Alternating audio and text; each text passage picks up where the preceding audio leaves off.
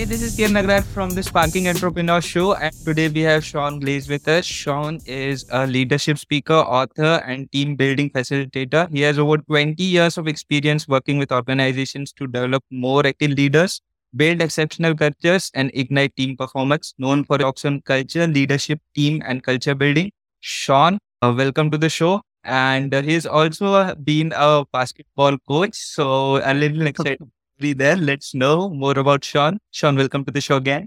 Thank you very much for having me, Kiran, and very much excited to share, hopefully, some helpful information with your audience. Yes, so let's begin your life journey. Tell us about snippets of life from here and there, some highlights if you would love to share.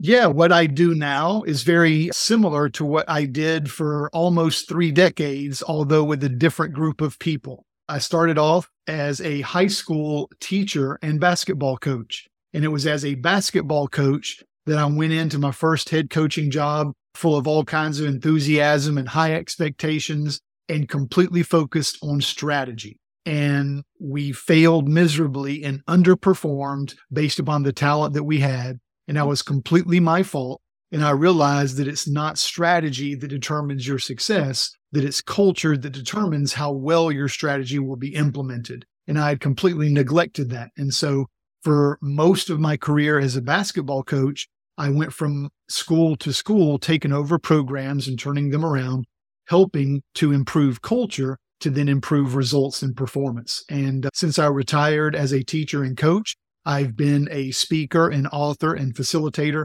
working with organizations around the world to do the exact same thing, to help them be more positive and more profitable by focusing on improving their culture. As you mentioned that culture is something that can help improvise on the strategy and help implement the strategy. So every person that I've almost interviewed, it says that strategy is very important.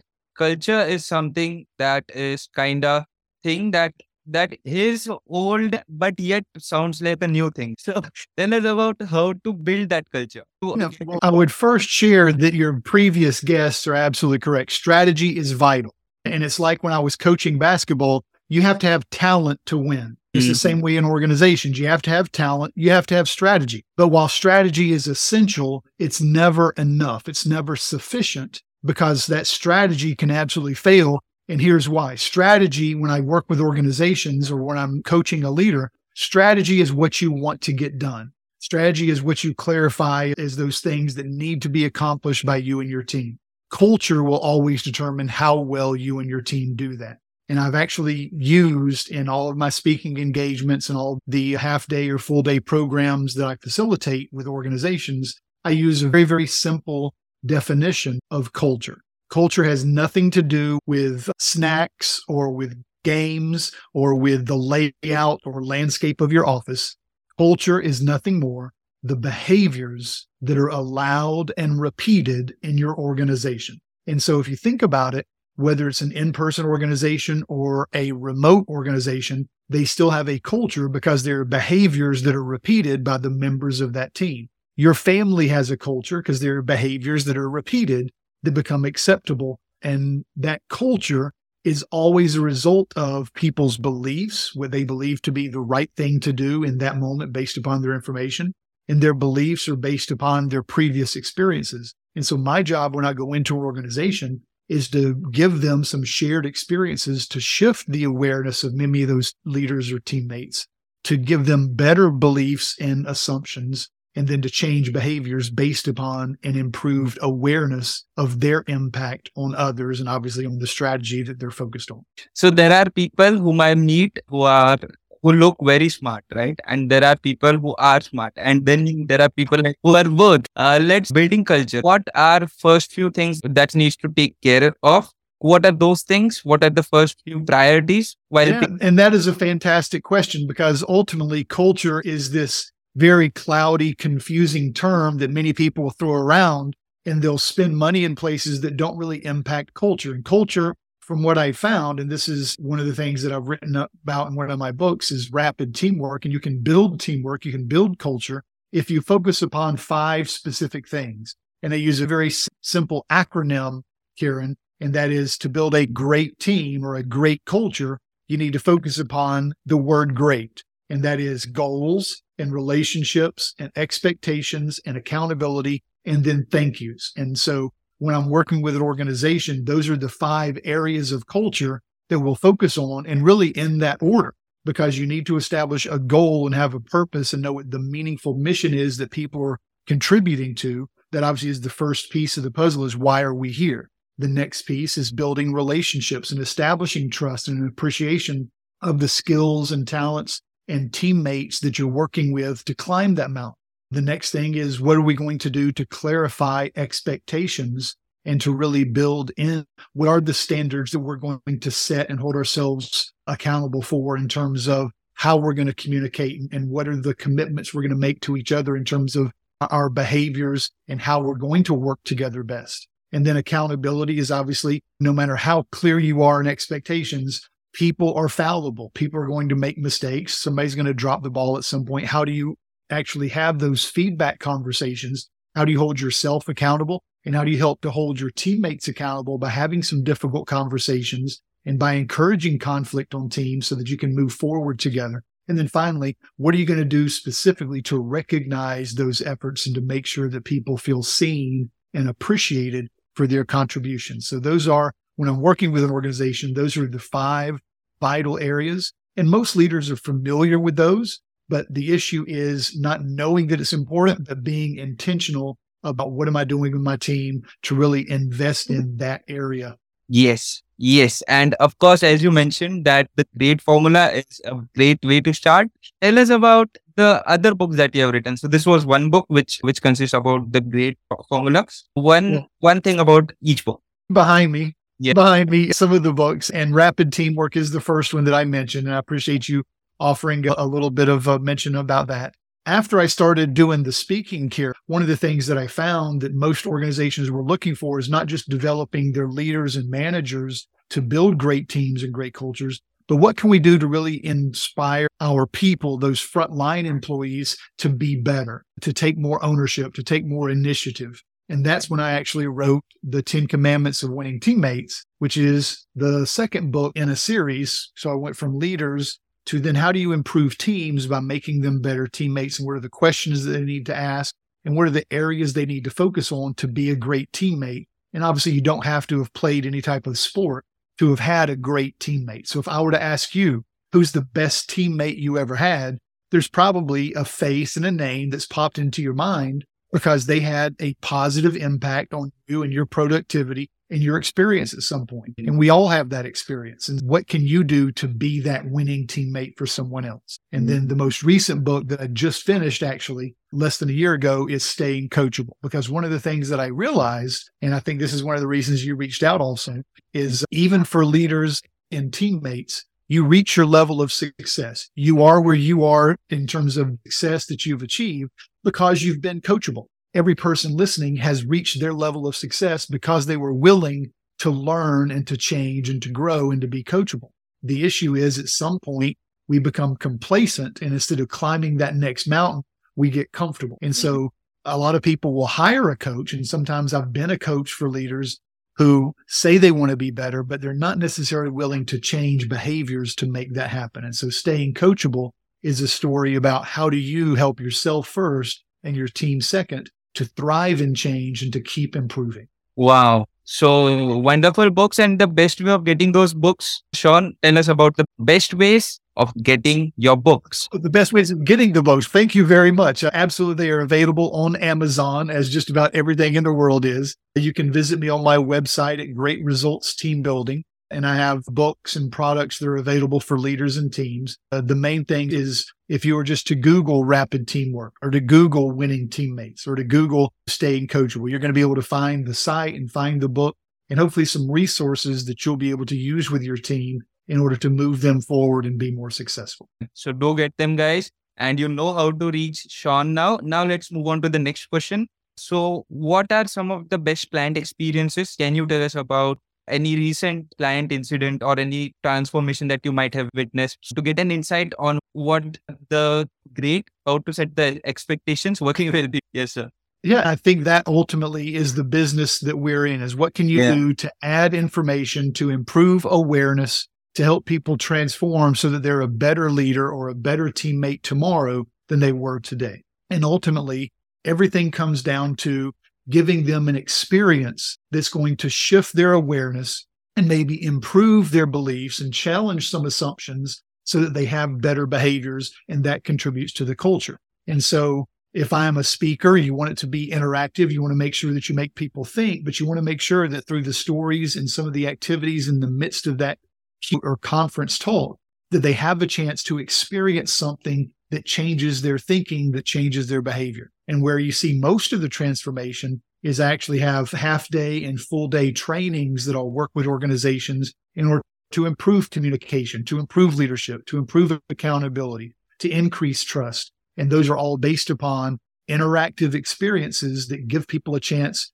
to go through together and then shift their awareness and have a greater appreciation of how their attitude and their actions impact others and ultimately allow them to have the success that they want. Yeah. And the way that you mentioned, like it is important for keeping an organization productive. It is important to keep the employee motivated, right? So tell us about what are the ways of keeping the team member excited about the work every day. Like you told about culture building. So is it only monetization that supports motivation, or what are the other factors that can help us build that culture? You asked the question because I think you certainly have an idea of the answer, and that is absolutely not. I do believe that pay is one of those anchors that makes people loyal to an organization or to a team. But I think that there are many other, what I call loyalty anchors, that keep people on that team, that keep them even in the storms of winds or tides, pulling them in different directions, that people will be loyal to a team and an organization, not because of pay only, but because of things like purpose. Am I in the middle of a team? Do I have the ability to contribute to something that's meaningful to me? And so purpose is one of those loyalty anchors. I think that progress is one of those loyalty anchors. What is the progress I'm making so that I become better, so that I'm developing skills and talents and knowledge? How am I growing in this role to be a better contributor so that I have more skills when I leave the organization, or that I can actually acquire different skills within the organization? So I think that pay is one of those loyalty anchors, but purpose is one. I think progress is one. I absolutely believe that praise is a powerful loyalty anchor. People feeling seen and appreciated. I think that recognition is one of the things that leaders and managers understand is important, but they're not intentional about sharing it specifically with the people that need it the most, so that people feel seen for what they're doing to contribute to that meaningful mission or that compelling common goal that they're a part of. And yeah, there is certainly an importance placed upon what is the pay, what is my salary. It needs to be competitive, but there are so many other factors that leaders can control in terms of helping people make progress, in terms of helping people identify their contribution to a meaningful purpose, and then being around good people. I think that the people that we associate with each day are one of those loyalty anchors. And if you work in an organization where you have a friend, you are far more likely to stay and to be engaged if you've got relationships that are meaningful. And so people and purpose and progress and praise are really powerful motivators as well. You can literally enlighten people. So thank you so much for putting light on the spots that were dark to us till now. Let's move on to the next question, a question that I haven't asked, but you would want someone to ask you that question, right? So what would that question be? And what would your answer to that question be? Wow. What is the question that you haven't asked that I would like for you to? And I've actually heard a really good question in a previous conversation I had, and that was, what is a secret that shouldn't be a secret, specifically for leaders? Because what I found is when I do team building, or I work on teamwork, or work on trust or collaboration or morale or culture, those are all symptoms of leadership. And so I think that ultimately everything that occurs in an organization is a symptom of leadership. And a leader's job is obviously to get results and to make sure that they maintain retention of the talent they have that helps them to get those results. The issue is that most of the time, leaders are busy that they lose sight of the things that are going to make them a little bit more successful. And I think that idea of the thing that separates effective leaders from ineffective leaders is not experience. And I think that's maybe a secret that a lot of times people don't recognize is you can be a very effective leader with less experience if you have more awareness. And so a great deal of my events and programs and keynotes is based upon improving the awareness of leaders, because the more aware you are, the more effective you can become. And so to answer your question, if there's a secret perhaps that should not be a secret, it's that yes, experience is important, much like strategy, but it's never essential. And the thing that makes leaders more effective isn't experience. We've all had leaders that have been in a role for a number of years, but haven't gotten better and aren't getting results. And so the most effective leaders are those that have the greatest awareness of themselves and of their team so they can help their team be more effective.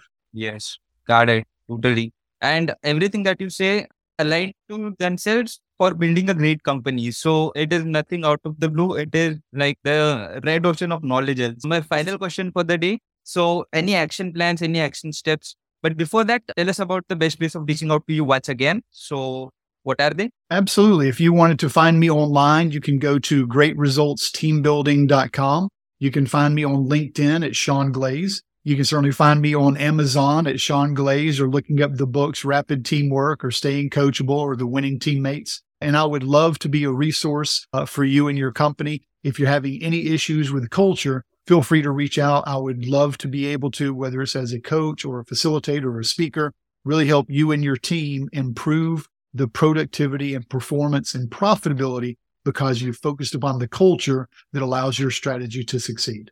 Whatever he says is true, guys. So do reach out.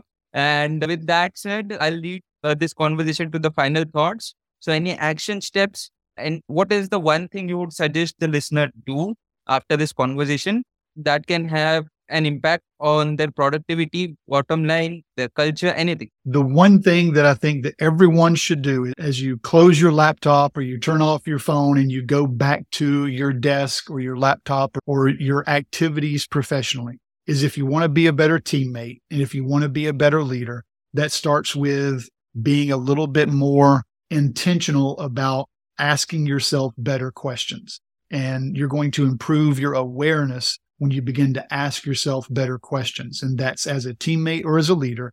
And some questions you can ask are reflective, looking at yourself. And then you can actually get feedback from your team in order to be better, because you ask them, what is your experience? What does it feel like to be led by me? What is one thing that I can do better to be a better leader or teammate for you? What's something that you actually benefit from that I'm doing well that you want me to continue? And I think that intentional asking of questions is one of the most powerful ways for us to improve our awareness and obviously become more effective.